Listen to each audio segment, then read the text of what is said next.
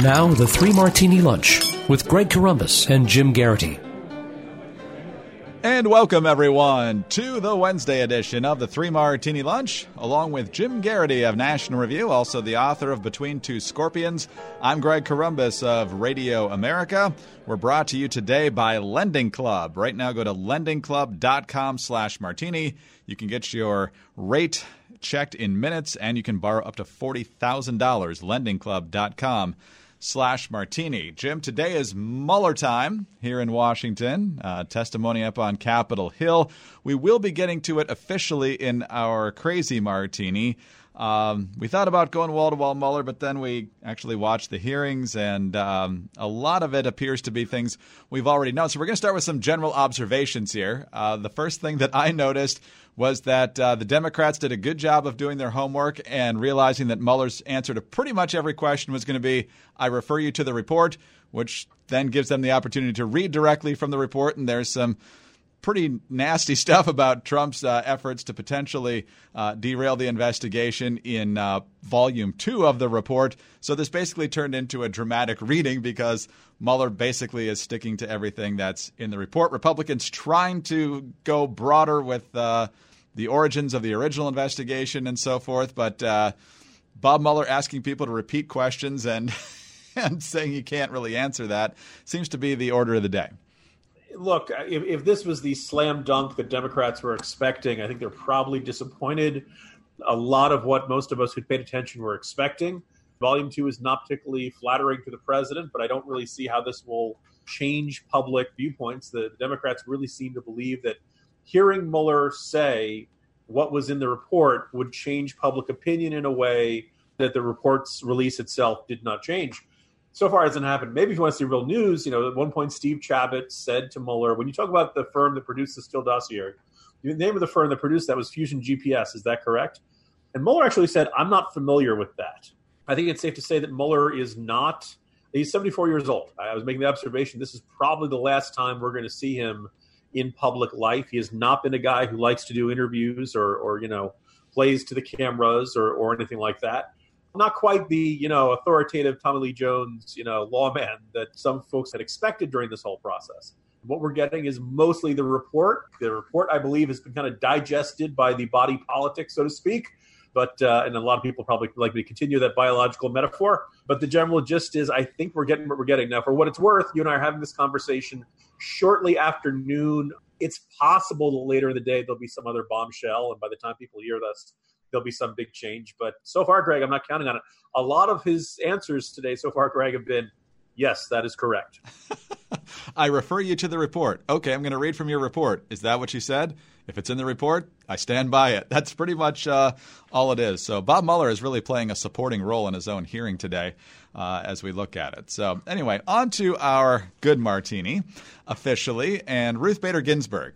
Frequent presence in the good martini, of course, from all of her very conservative decisions. But no, she's pretty much the most reliably liberal on the court, and there are pretty much 4 of those. But she did an interview with Nina Totenberg of NPR, and they covered a lot of ground. But the one that's getting attention on the Free Beacon and some other places is Ruth Bader Ginsburg responding to the idea from some Democratic presidential candidates that there ought to be more than 9 justices on the U.S. Supreme Court. Their argument basically is that Obama was robbed the opportunity to replace Antonin Scalia. Mitch McConnell was dastardly in keeping that seat open, and so Neil Gorsuch is in there. And then, of course, the predator Brett Kavanaugh is in there, and so we've got to add more seats in order to balance this whole thing out. But Ruth Bader Ginsburg not having any of it. 2 clips here. Here's the first.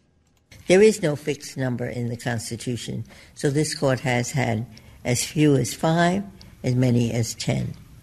9 seems to be a good number, and it's been that way for a long time. I have heard that there are some people on the Democratic side who would like to increase the number of judges. I think that was a bad idea when President Franklin Delano Roosevelt tried to pack the court. And as Ginsburg pointed out, that Roosevelt wanted to add a justice for every justice already on the court who was over 70 years old, so it would have immediately gone up to 15 justices. So she says that's a terrible idea. And she also says that the idea of adding justices to reduce partisanship is ridiculous. You mentioned before the court appearing partisan. Well, if anything would make the court appear partisan, it would be that. One side saying, when we're in power, we're going to enlarge the number of judges, so we will have more people who will vote the way we want them to.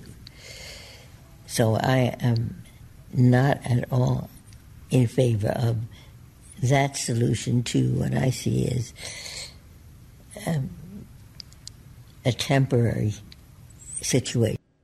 Temporary situation. So, Jim, for someone who interprets the Constitution so incorrectly on a regular basis, she at least has great respect for the institution, and we can appreciate that. Yeah, I suppose if there's a downside to this good martini, Greg, it's that if there is a Democratic president and we are arguing about whether there should be additional justices named to the court, the odds that Ruth Bader Ginsburg won't be around to repeat this argument are probably pretty good.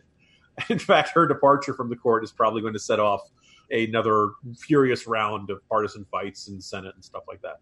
Having said that, the fact that she's saying this indicates that there are some Democrats out there, and my suspicion is also, more importantly, Democratic legal minds who look at this and see this would look like really transparent effort to work around a long-established tradition. She's right that it doesn't put a number in the Constitution. I do think if you saw a serious push for court packing, you would probably see a constitutional amendment attempting to limit the number of justices to a set number could go forward. And by the way, I think from that, you probably might also see a push for term limits for Supreme Court justices, so you don't have a circumstance in which you've got Ruth Bader Ginsburg in her 90s and everyone wondering whether she's going to hold on long enough until a new Democratic presidency. I think for all of our disagreements with Ruth Bader Ginsburg, and they are many, she kind of recognizes that this increased partisanship around the court, polarization of the court, politicization of the court, all of this is kind of ending the traditional role the court had kind of had in American life. We saw John Roberts talking about himself as the umpire, the referee, balls and strikes. Because they're not accountable to elections, justices really have to be, and they're obviously it's extremely difficult and rare to see a justice to the Supreme Court get impeached. That by and large, if you're a judge, you kind of have an obligation to, one, stay true to the Constitution, and two, to not necessarily, you don't want to get too political. You don't want to get into a situation where you're weighing in on every political controversy of the day. Obviously, there's a great deal of symbolism around the Supreme Court. They're among the most powerful people in the country, and that there are a bunch of justices who you could probably walk past on the street and not know who they are, although I think that era is slowly starting to come to an end. The justices kind of enjoyed this above the partisan fray reputation, and court packing or additions like this are probably going to make them destroy whatever is left of that reputation. So it's a rare situation. You and I agree with Ruth Bader Ginsburg, but in addition to, saying what she thinks, and I think it was the right position, it takes a little bit of courage on her part to come out and tell Democrats something they probably don't want to hear. Yeah, good for her. Thank you, RBG. I'm sure the left is loving you today. Although, Jim, given the stories we're hearing about how the Senate Democrats are warming up to the idea of killing the filibuster, if in fact they ever make it back to the majority in the 2020 elections, I don't know that this step would be a heck of a lot further than that. What do you think? No, I was going to say, look, it may very well be that the moment you could point to your, whether you think it's Roe versus Wade, whether you think it's any of the other really high stakes, Obergefell, any of the big high stakes decisions they've made in recent years, that this sense of the court being above politics was never going to happen. That as long as people were going to turn to the politics to sort out the biggest and most contentious and most, anger-inducing political topics of our time, inevitably we would start to see judges as political figures. And, even on this podcast, we'll talk about Republican judges and Democrat judges, when in fact, I think most judges would like to say, no, I'm not, loyal to a party of either side. My job is just to call them as I see them. Yeah, that used to be more common. I wish we could get back to that, too. So maybe we can dream for that, too. But while we're looking for that, let's talk about debt. If you're carrying revolving debt, that means you're not paying off your card every month. And if that's the case, you could be paying thousands in interest every year that you do not have to. With Lending Club, you can consolidate your debt or pay off credit cards with one fixed monthly payment. Since 2007, Lending Club has helped millions of people regain control of their finances with affordable fixed-rate personal loans. No more trips to the bank, no more high-interest credit cards. Just go to lendingclub.com, tell them about yourself and about how much you want to borrow. Pick the terms that are right for you, and if you're approved, your loan will be automatically deposited into your bank account in as little as a few days. Lending Club is the #1 peer-to-peer lending platform with more than $35 billion in loans issued. Right now, go to lendingclub.com/martini. You can check your rate in minutes and borrow up to $40,000. That's lendingclub.com/martini. Lendingclub.com/martini. All loans made by WebBank, member FDIC, equal housing lender. All right, Jim, I can tell you one person who probably doesn't have a debt problem, and that is Tom Steyer. He is the multi-billionaire who has frequently been a high-profile donor to Democratic candidates and liberal causes, particularly the environment. And now he is, I think, what are we at, 25 left in this race now for the Democratic presidential nomination? Somewhere around there. But he's gotten in after saying earlier in the year that he wouldn't.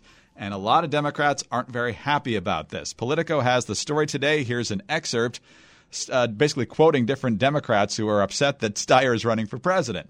Don Beyer, Congressman, Democrat, Virginia, your congressman, I believe, quote, "It's very difficult for me to see the path for Tom Steyer to be a credible candidate," said Beyer, who has endorsed Pete Buttigieg. Quote, "So yes, I would rather he spend his money taking back the Virginia House, the Virginia Senate, and supporting people who can win."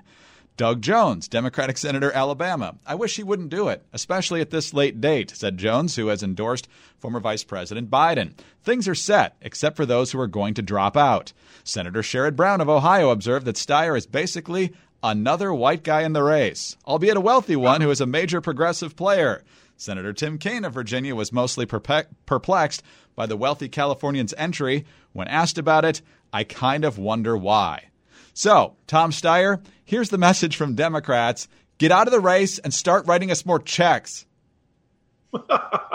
Right?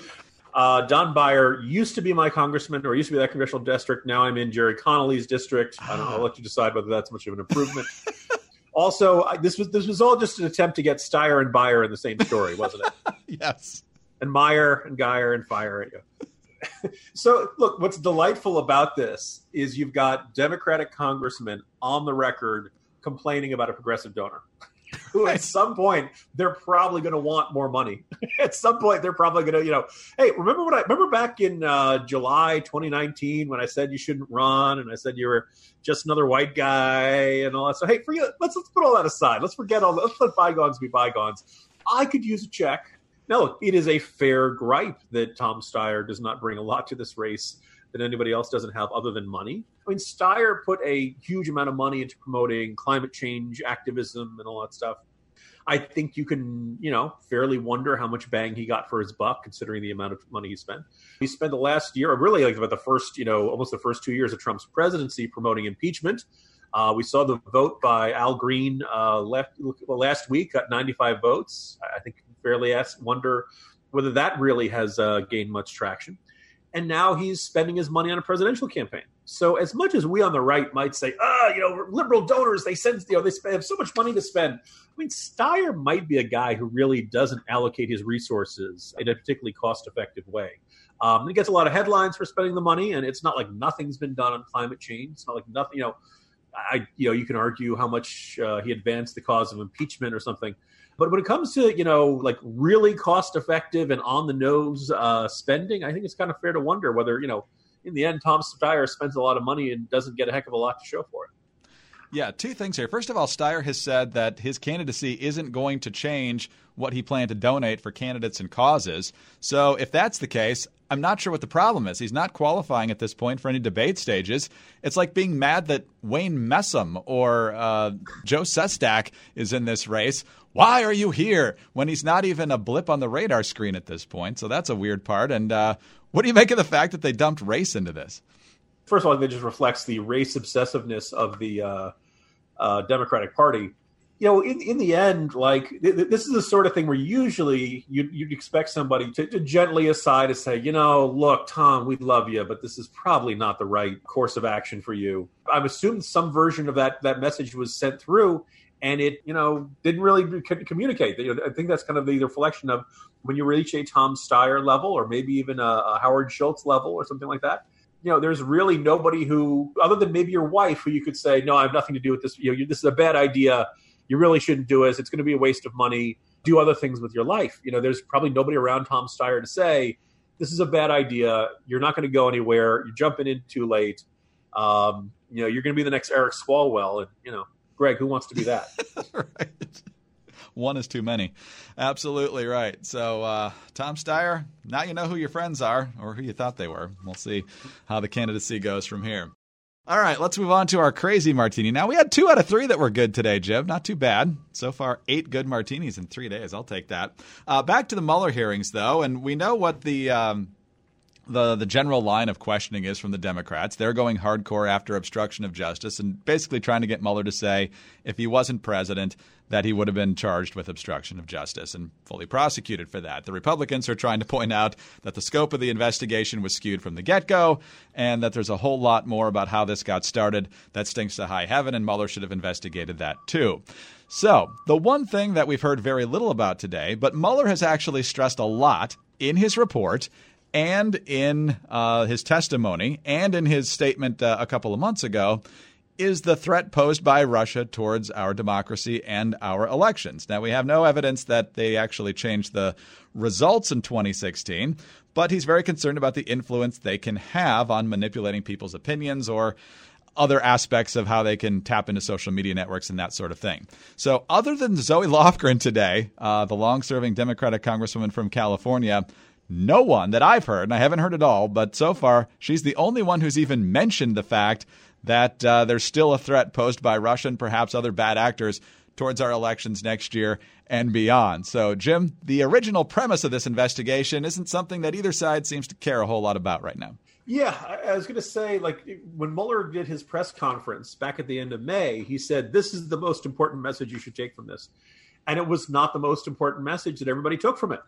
That the fact that there's been comparatively so little discussion about the first section compared to the second section indicates that the interest of most Democrats and most of the media, and a lot of people are probably saying, Jim, you're repeating yourself there, is how do we get rid of Trump? How do we get Trump out of office? How can we get the orange man bad? How do we get him to go? And, much to the frustration of these people, we are getting closer and closer to the 2020 election, and the American people, the closer we get to the 2020 election, feel like it would be silly, entirely separate from the issue of would you ever get anywhere near 2/3 of the votes in the Senate? I think it's pretty clear, no, you would not. In the meantime, Russia hasn't gone away. The possibility of Russian meddling in the presidential election or in other state elections, other elections overseas hasn't gone away. The possibility of social media mischief, disinformation and things like that, things that I was discussing earlier this year over in Austria, none of that's gone away. And look, yeah, I get it. This is the House of Representatives. The House Judiciary Committee is not, let's say, if you've got somebody who's really passionate and a bit of a weirdo, they tend to end up on the House Judiciary Committee. Some of the Republican members are grumbling here, but come on, let's just look at the Democratic side. Jackson Lee, the gentleman, Hank Johnson was the one who thought the Guam was going to tip over. Okay, these are not the sharpest knives in the drawer. Okay, and so this we should not be surprised that the questioning is often going to go in ridiculous situations. But does anybody on that committee want to worry about the whole first section and this thing that exists as a menace and a problem separate from Trump? No, just Zoe Lofgren. Okay, very revealing. Jim, I'm going to make another bold prediction. I know. It's not always good to make bold predictions, but it came true with the Mueller report. I think it's going to come true with the Mueller testimony. There's going to be virtually no minds changed after this hours and hours of testimony and perhaps days of testimony, depending on how many committees he's going before here. I don't know. How brazen do you think that is? There was this entire attitude of the Democrats that if we just put it up on camera, if they just see him saying these things, people will feel differently. Now, look. Cable networks are covering it live. They'll probably do it all day long. But first of all, you wouldn't want to do this in the middle of summer when people are on vacation. And two, you'd probably like to have some sort of news hook.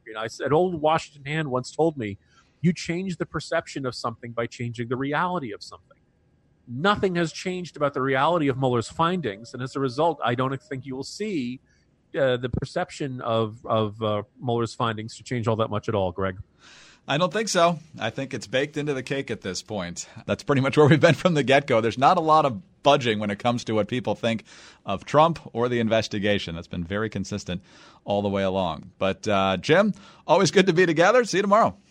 See you tomorrow, Greg. Actually, I won't be here tomorrow. I have a work assignment, but other Greg Knapp will be here in my place, and Jim and Greg will take care of the 3 martinis for Thursday. But until then, go to lendingclub.com/martini, check your rate in minutes, and borrow up to $40,000. That's lendingclub.com/martini.